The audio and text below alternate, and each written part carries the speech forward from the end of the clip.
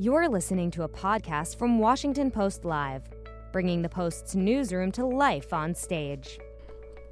With just weeks until Election Day, Washington Post Live shined a spotlight on lawmakers, advocates, and entertainers who are working to get out the vote and encourage young people to become more actively involved in democracy. In this first segment, you'll hear from former Massachusetts Governor Deval Patrick, who will discuss his work to energize the Democratic base and mobilize people to get involved through his Together Fund PAC. Following his segment, you'll hear from Carothers, the bassist for Portugal the Man, and Amy Lee of Evanescence. Both will discuss their band's partnership with Headcount, a nonpartisan group that stages voter registration drives at concerts, executes fan-based texting campaigns, and more. Let's listen. Good afternoon, and thank you for joining us here at Washington Post Live. I'm Karen Tumulty. I'm a columnist here at the Post, and I write about politics. And I'm going to be joined this afternoon by Deval Patrick. He is a former governor of Massachusetts and was a candidate for the Democratic nomination in 2020. We're here to talk to him about some of the work he has been doing recently to mobilize people and get them more engaged with this election. So first of all, welcome, Governor. Thank you very much, Karen. I want you to know that I am coming to you from the nursery of our brand new granddaughter, who was born on Saturday. So I'm in hallowed space right here. Oh my goodness. Well, if you want to hold up the baby at some point, we're fine with that too. If she were in here, you could not hear me. So I am alone in her room. She is with her mommies right now.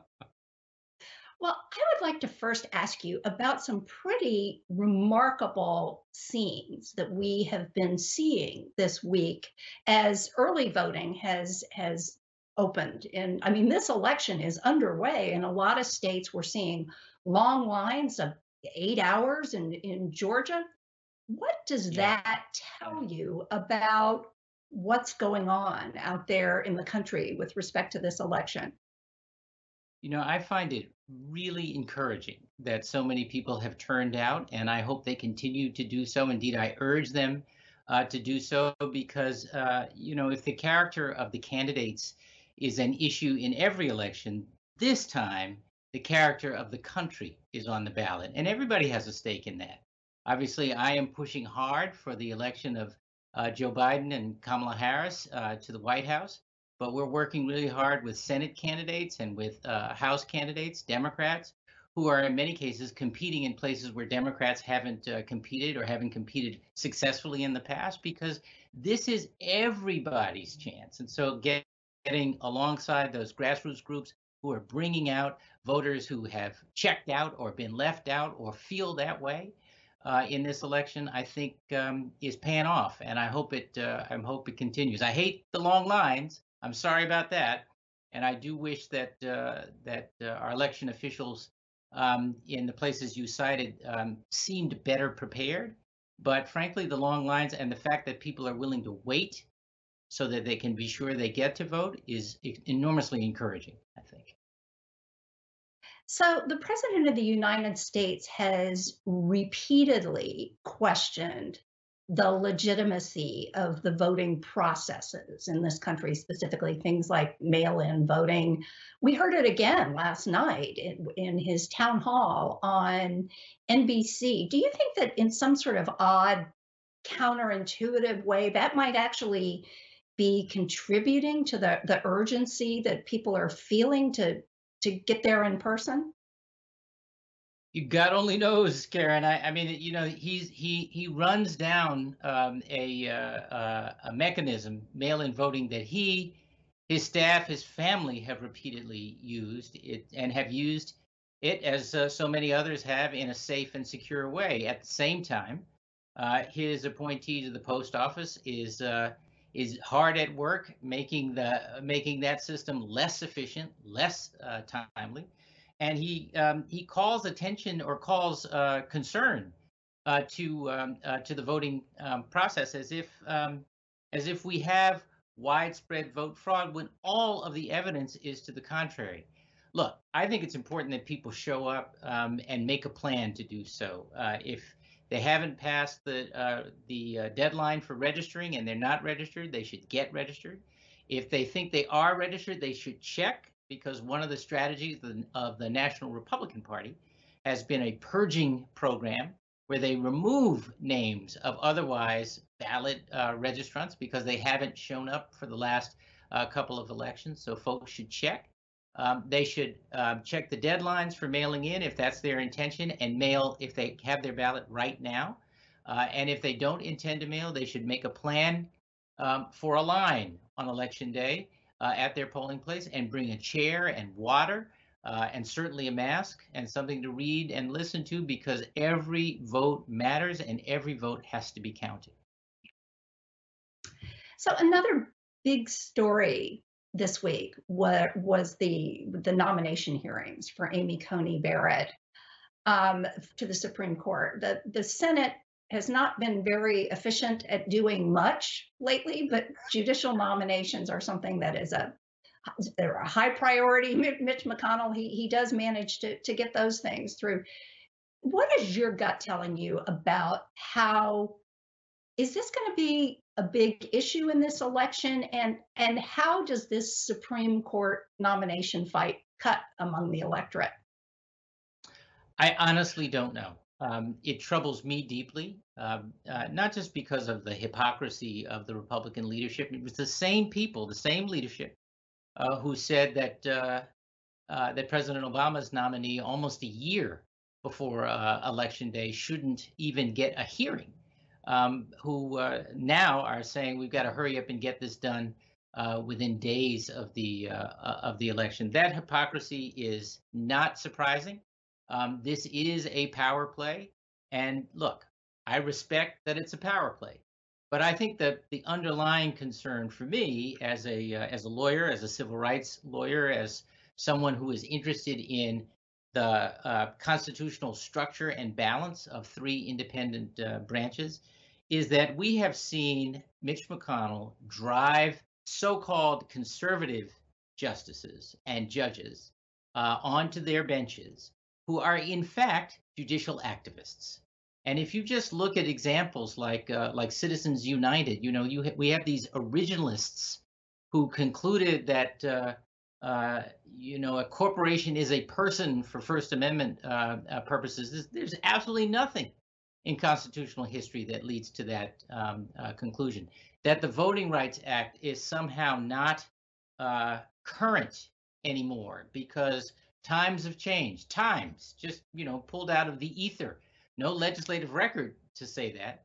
And no sooner had they gutted the Voting Rights Act and all the shenanigans around making it harder to register, making it harder to vote, purging, and so forth, were permitted. You see what's happening in Texas now, with the governor summarily reducing to one ballot box, or one drop box per county, including in big counties with millions of people like Harris County.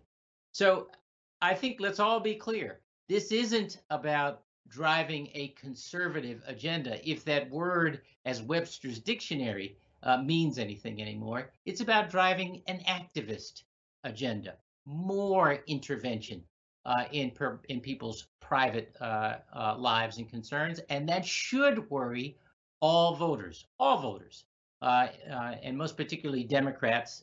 We ought to show up. We ought to be concerned about this, and we ought to develop strategies after a victory to try to ameliorate it and get some balance back into the judiciary.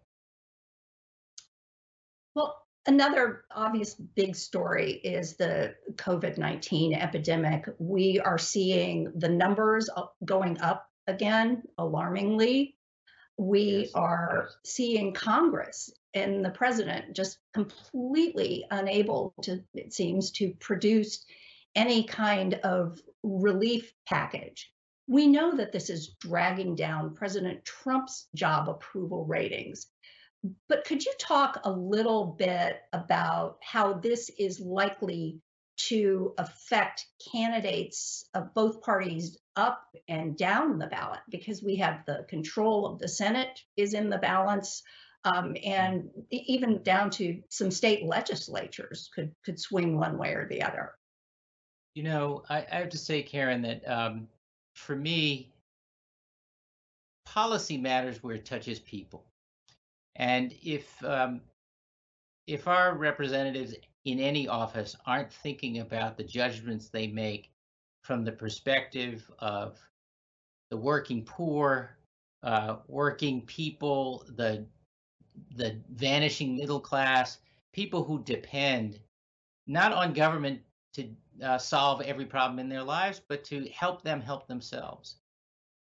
To me, if you are leading, if you are representing from that perspective, it is unconscionable to have let this country go even deeper into public health and an economic crisis than we already were.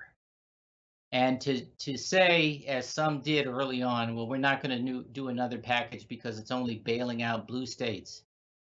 The notion that you're elected by, this or that party, but then you only serve the folks who voted for you is just wrong. And I hope that's what voters are thinking about when they go to the polls. The reason the president's approval ratings are justifiably low when it comes to handling the COVID crisis is because he didn't handle the COVID crisis. He ignored it. He denied it. He did so publicly, while your colleague, in recorded conversations, the president acknowledged that he knew how serious this was. And he's encouraged a confusion around how to respond. Is one of the reasons why I'm joining with some other governors, current and former, to see if we can come to some national consensus on strategies that will enable local governments and businesses and individuals to start to make judgments based on a consistent and coherent set of national guidelines. We're missing that leadership from the president.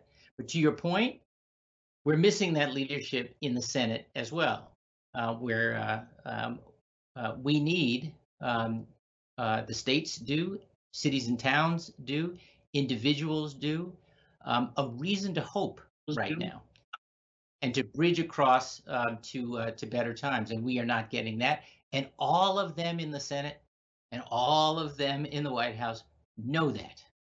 And there should be consequences for it politically.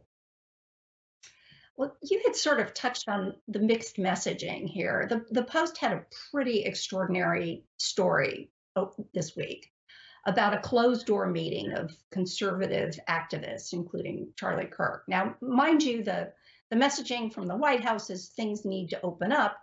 What they were saying is it would actually help Republicans if college campuses stayed shut down because students couldn't participate in this election. Getting young people to get engaged in the process, getting them to the polls is it's a long-standing story, especially, if there's not anybody named Barack Obama on the ballot. Could you talk a little bit about the challenges of youth engagement, youth participation, and whether you are seeing any signs that things could be different this year, even with the COVID epidemic? Yeah, well, I'll start with this qualifier, if I may, Karen. I'm a proud Democrat, but I'm not the sort of Democrat who thinks you have to hate Republicans to be a good Democrat. But I am feeling more and more just angry about the behavior of the National Republican Party, because their behavior around voting makes it seem that they have concluded they could not win a fair fight. And so they're trying every different way to make sure it's hard for people to vote, or that this or that part of the electorate's vote is suppressed or not counted or discouraged in some way. Let's have a contest of ideas. I think the Democrats who are interested in a pro-growth strategy that is about growing the economy out so that people have opportunity up and down the economic scale, and not just up to the well-connected, is exactly what America needs. And I'll tell you, when it comes to the youth vote, there's this notion of generational responsibility that every single one of us learned from our grandparents, right? That we're supposed to do what we can in our time to leave things better for those who come behind us. And there are an awful lot of young people I meet or correspond with, or Zoom or Skype with, who who are feeling like the generation before theirs has not borne that responsibility, and they are energized. You see them out in the streets, and they have been for months since the George Floyd videotaped killing, and they are expressing their outrage not just about that ugly, persistent pattern of excessive force, but about structural racism generally in the society, and about the ways in which we are not keeping faith with our ideals, our civic ideals of equality, opportunity, and fair play. So I am hoping and have been encouraging, as and where I can, that young people will show up, will do all those things I mentioned earlier, registering, making a plan to vote, showing up at their polling place, wherever they are. If they're home with mom and dad, if they're back on a college campus, because they understand that this is about their future, and that we can have a better future if we engage, even if, and I hasten to add this, even if the top of the ticket or any other candidate isn't exactly the one you were for.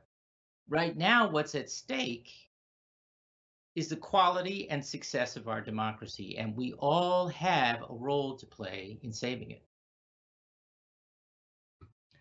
Could you talk a little bit about your sort of tactical and strategic approach to this? As a presidential candidate, you were critical of political action committees and campaign finance. Now you are raising a ton of money for this endeavor. You also have decided, I think, not to advertise. So how are you approaching this as a seasoned politician? Well, seasoned. I've had one job twice, and I was a presidential candidate for 15 minutes. Um, and I hate the role of money in politics. So much of it dark. But at the same time, and by the way, I think that election reform should be the very first bill that comes before a Democratic House and Senate after the election. But what I'm doing in Together Fund is trying to encourage and support Democratic candidates in places where Democrats have not competed or competed successfully for a long time. I was on the ground with Doug Jones when he ran in his special election. I'm heading back there this weekend, and Together Fund has supported him. Same with Mike Espy in Mississippi. We're supporting Jamie Harrison in North Carolina. Teresa Greenfield out in Iowa, and I can go on. And a number of House candidates as well, whom we worked with in the midterms and are back to help with. At the same time, we're supporting the grassroots groups who are getting out the vote, bringing in new or lapsed citizens, or neglected and marginalized citizens, so that they understand, neighbor to neighbor, their role and their stake in changing the course of history right now. And it's those grassroots groups, in many cases working outside the local Democratic Party, but working very, very effectively, as I said, neighbor to neighbor, Karen, by encouraging people to see their stake in their own civic and political future. So where do you take this after November 3rd? Well, we'll see what the outcome is after November 3rd. I do think there is a real opportunity for the Democratic National Committee, if I may say, run brilliantly, I think, by Tom Perez, to extend some of what he's been trying to do to build bridges with these grassroots groups. I think there's going to be an enormous and yeasty policy debate after victory about where different solutions may lie. Healthcare, for example. So frustrating in the primary that we spent all this time on nuances and differences in our strategies around healthcare, when the sort of simple point was, all of us as Democrats wanted everyone to have access to affordable quality care, and the other side doesn't, period. But there are lots of different ways to accomplish that, and that's just one example. We are going to have to be about action after winning, and I think that is critically important. I think that there are justifiable reasons why people are really across the political spectrum are skeptical of politics. They know that their issues get talked about um, during election cycle and then frequently disappear in between election cycles. And I hope Democrats are thinking about this as we work real hard to gain control of the House and the Senate and to put Joe Biden in the White House. We have to deliver, and we have to be willing to think and act big, to innovate in our policy approaches, to involve new voices and new perspectives who have not felt that so-called establishment politics was a welcome place for them, or a place where they could be heard. And I think that's how you rebuild a sense of national community, that we all are in this together. We belong to each other. Well, Governor, that is, unfortunately, we're out of time, but that is an absolutely lovely way to end. And we not only want to thank you for being with us today, but ask you to hug that new grandbaby for all of us. I will do. I will do. Thank you very much, Karen. Thank you. And we also want to mention now that we invited the Trump campaign to provide a surrogate today to discuss mobilizing the vote. They declined to participate. But please stay with us. My colleague Jackie Alamani is next up with Jack Carothers and Amy Lee of Evanescence. Thank you so much for being here. Hi, good afternoon, everyone. I'm Jackie Alamani, anchor of the Power Up newsletter at the Washington Post, and I'm delighted to welcome my guest today. That's Amy Lee, the lead singer of Evanescence, and Zach Carothers, bassist and co-founder of Portugal, the man. My high school self would be totally freaking out right now that I'm interviewing you both on Zoom. So thank you so much for joining me. I'm stoked to interview you both, and I hope everyone in your world is safe and healthy. Let's just jump right into things. Zach, can you tell us about the work that you're doing with Headcount, why you became involved with the group? Hey there. Yeah, thanks for having me. And this is awesome. Headcount, it just seemed like one of those no-brain situations. We support as artists. I'm sure Amy, you can agree that we respect people's voices and everybody needing to find their voice, figuring out what they want to say and say something. And we first started working with Headcount, I believe, in 2014. And since then, we've been registering people to vote at all of our shows here in the U.S. And we've been doing programs before that. And it's a tricky situation, and it's nonpartisan, and it doesn't matter who you vote for. You just want to be prepared. We grew up in Alaska. We just know about being prepared, and there's been many times when I've tried to do something and things came out that happened that I wasn't prepared for. And so register, and be prepared. Listen to yourself and use your voice. Yeah, Zach, you make a really important point that voting is nonpartisan. That's something I don't think we can emphasize enough, and we'll return back to that. But Amy, you turned your new song, Use My Voice, everyone buy it on iTunes, into a PSA encouraging young people to vote, people in general. You haven't been very vocal about politics previously. What inspired you to write this song and get so involved with the cause? Well, these times that we're living in, this is something that can't be ignored. I think that this doesn't have to be, and it isn't, as we're seeing, people turn out now in droves for early voting. It is so beautiful and encouraging to see that people are seeing this time as urgent in our world and in our country. It really is important that we all weigh in so that we can all be represented. We can't be represented, as a country properly if we don't all use our voice and support each other in that. And it can be complicated, especially this year. Everything's different, and it seems that well, it is. It's under sort of attack. You know, the idea, the credibility of it, which it shouldn't be. We have to get in there and use our voices so that we can have representation not just for ourselves, but for everybody in the country. Yeah. And Zach, as I'm sure you're well aware, youth voting has historically been low in the country, although it has spiked in recent years, especially the 2018 midterms. And there's a number of groups, including yours, that are going to turn out a record amount of young voters this November in 18 days. But on that note, I want to go to a question from the audience, which is, if you are the next generation and you are registered to vote, this is from Janice Patterson from Ohio, why do you think people might be registered but then not go to vote? There's a million reasons, and it's all personal.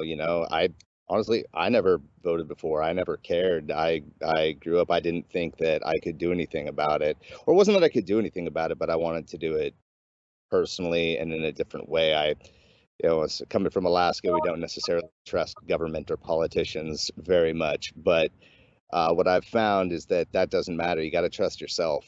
And in this age of disinformation and just having an influx, having so much information at our fingertips, we have no idea what is actually true. And I think you got to listen to your gut feeling. There's a truth inside everybody, and I do still have faith in people, and like a person in particular. And then you got to have faith in other people and use your voice to represent the other people, and that you may not know. You got to vote for somebody you don't know. And like the governor was talking about earlier, for generations down the line. We're doing this work now for people that we'll never meet, that'll because things go slowly in this world.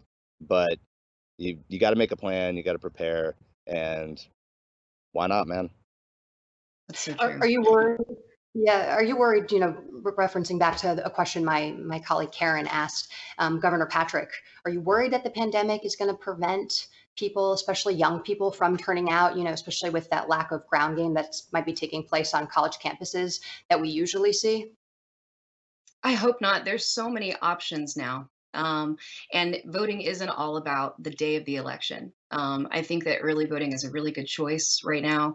Head count, part of the reason I think it's so brilliant and why we wanted to partner with them is because they make the information really easy and accessible. You can go right onto their website, find out not only if you're registered, but exactly where to go, how long, your time frame is for early voting, all your options of where you can go. Having that information be easily accessible, I think, is really important. It is there if you go to headcount.org. You can quickly find everything all in one place instead of having to dig around. There is so much information out there, and it can be really confusing. Yeah, and I actually thank you both for your service, because I think really it is so important to make sure that people have access to that verified information, because as you both noted, it can be really confusing, especially right now with the pandemic and all these new rules and mail-in ballots, and are you going to vote in person or early and whatnot. But Amy, you're a mother, and so I'm wondering, when you think about the next generation, what are the priorities and policies that animate you and that you think are really important for your children and their well-being going ahead? Yeah, I have a 6-year-old, and I was listening to Deval also and thinking that was so right on what he was saying. What we do now really matters for the future. Caring for our planet is a big one for me. We have to look at the signs. We have to pay attention to science. We have to save our world. That needs to be a priority. It's so clear right now. Also, I just hope that I want my son to be able to look up to our leaders for being honest and caring for others. I think that's really, really important. And I think that we really can make this a better place, but we need to unify. Can't be about dividing. It needs to be about coming together as a nation. Zach, what do you think is the most important issue that you're voting on this election? Is it climate change, tax policy? Yeah, I'm with Amy on that. The environment, this world, and just how we've built, and we make businesses and using just natural resources that will eventually run out. And uplifting Indigenous rights is a big thing for us. We run a foundation and that's focused on elevating Indigenous voices, and that's turning out the Native vote is a huge thing for us. And yeah, and honestly, the youth, we got to take care of our youth and our elders, and I think it's everybody's responsibility in the middle, like we are, to take care of both of those people, and that kind of keeps the cycle going. And that's one thing that I am very optimistic about, is the power that the youth have right now. I have seen some unbelievable things in the last few years of youth organizing, getting out there on the streets, being powerful, being together. There's a lot of separation still, but I do really believe that we're going to have record numbers this year, and the youth are motivated. They got a fire in them for sure, and it's amazing to see. I haven't been proud to be human in a while, and when I see the kids getting together and doing all the powerful things that they're doing, it really restores my faith in that. Right on. Now, I have a little bit of a personal question for both of you. This question sort of hit me when I saw the news this week that Shaquille O'Neal came out and admitted that he was going to be voting and was registered to vote for the first time this year in his lifetime. And it really highlighted this idea that there's a little bit of a stigma around talking about civic engagement and, when your first time voting was. So I'm wondering, when both of you voted for the first time, and what advice you might have to people who haven't voted before and are scared of the process and, maybe embarrassed to even talk about it or ask for help about to figure out even how to do it. There's nothing to be embarrassed about. And I think part of that a little bit is kind of just growing up and being in a place where you really realize that it matters. And I haven't voted every time. I have been on tour and also thought, I know which way my state's going to go. And man, I hope we've learned that it really does matter.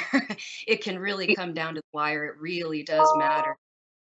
That's something I just became more convicted about. I first voted in college. I was excited and proud to do it. The person I voted for didn't win, but it didn't matter. I felt sort of like it was a little bit of a rite of passage, becoming an adult and having the ability to be a part of it. But we're in a time now where that fire has been lit. I think with so many people, young people, myself included, in this country, and I think it's a great thing. I think it's something that we can't discourage or make people feel bad for not having voted before. It's not about that. This is about the future, not the past. Let's all get involved now. Just like Zach said, it's been really amazing to see people, all different kinds of people, coming out together in the streets, standing up for what they believe in. That's beautiful. That's rock and roll. Yeah. Hell yeah. No, same. Honestly, I've never voted for a president before until I will any day now, as soon as my ballot shows up. Nice. I voted for small things. Congratulations. Thank you.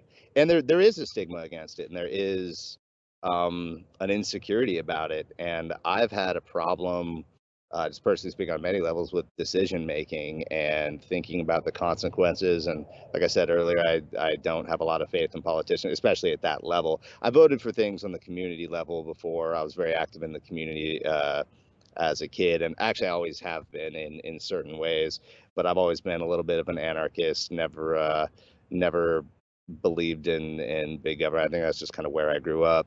But that has changed, and I have tried before, and that's a lot of the problem too. Same, I've been on tour and tried to vote, and my absentee ballot got messed up, and so I have tried, and it hasn't worked out. And so, but there is a thing you gotta.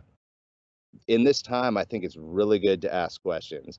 It's really good to be okay with asking yourself uncomfortable questions as well, and that's where growth comes from. And you got to be honest, and you got to, speak your truth, man. And yeah, I've never voted. I'm going to do it the first time. I have always been registered, and I've always fought to get people registered. And I did that before I was even in this band. And I might have certain ideals that kept me from voting for any specific election. And I feel bad about it. And I did the wrong thing. Don't do what Donnie Don't does. And on this topic, what do you have to say to the critics like the Laura Ingrams of the world who eviscerated LeBron James for getting involved in politics and expressing his political views, that there should be sort of like a separation of churches, that entertainers should stay in their lane, and not get involved in politics or even nonpartisan causes like voting? That sounds like a way to suppress a voice to me. Word. That sounds like a way to tell people to be quiet with shaming. That's not what we need to be doing right now. We need to be standing up and being strong. And just like Zach said, believe in yourself, listen to that voice inside yourself. Don't let anybody else put you down. Don't let anybody else stop you from what you believe, and seek the truth. I think it is hard to find the truth sometimes these days. It doesn't come down all the mainstream channels. You really need to dig when you hear something that sounds like something you do or don't want to believe. Before you start regurgitating it, go check out where it came from and see if that's right. Find the truth, make up your own mind, and use your voice. Yeah, I mean, we're artists. It's not just like entertainers. And I mean, the whole reason that we do this is because we do whatever we want to do, and everyone should. And that doesn't mean you have to be an artist to do that. That works in everything. And touring, it's like we travel way more than most politicians.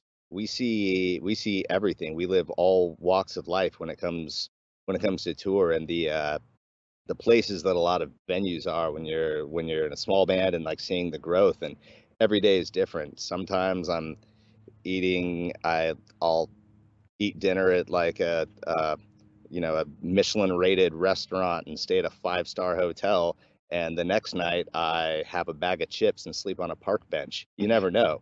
But in that we meet a vast amount of people, and we hear a lot of stories. And that's what we do, is we share stories, we listen to that, we take that in, and then we think about it, and we create things to share our stories and pass it along. And so we see a lot of walks of life, and I've heard a lot of stories, and somewhere in that you find what you believe to be true. This is definitely the most poetic Zoom I've ever done. We don't have much time left, but I'm going to squeeze in 2 more questions for you guys. And I'd be remiss not to ask you more about your roles as artists. And it's impossible to ignore how artists have been affected by this pandemic. Broadway put on hold until next year, production paused, concerts canceled. And it's such a vibrant and important part of American culture that you guys contribute to. What can be done to help alleviate and keep artists and performers afloat until there is a vaccine? That's a tough question. Yes, anything see from the federal government?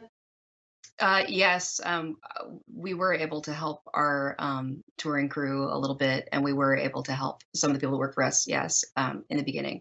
And that is helpful. But as a community in the music industry, we're just trying everything we can to find new ways to get music out there, to make any money, to continue to survive, just like everybody else.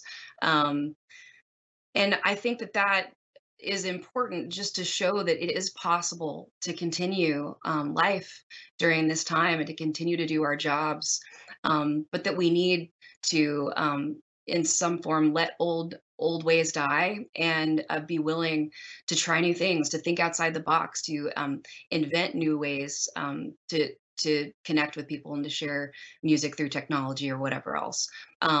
So I don't know, the best way you can support, like stay out there, pay attention to what's going on. I mean, I think that people they have a little bit more time on their hands.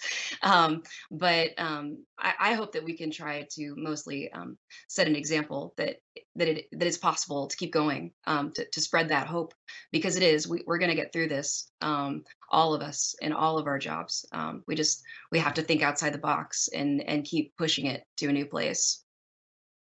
Yeah, forced change really, it sparks creativity, and necessity really does that. Desperate times call for desperate measures. Good.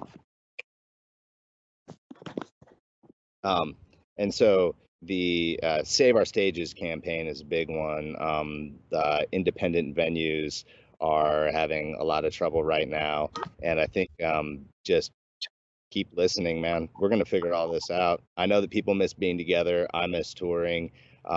On the other hand, I'm always kind of a guy who looks on the bright side of things, and I get to spend time with my family. I've spent more time at home than I have in years, which is pretty nice. And it's given us a lot of time to reflect and fix a lot of things that are broken within us, within our systems. Everybody has that cabinet that squeaks or doesn't quite close right that you've been annoyed with for 3 or 4 years. This might give us a chance to fix things in our government, in our institutions, and in ourselves. And so take advantage of that. But yeah, definitely save our stages. I know we miss coming together. I miss volume. I miss decibels. Like, I've got a pretty good system in my truck, but I miss bass just hitting me in the chest. And I busted my speakers just last week.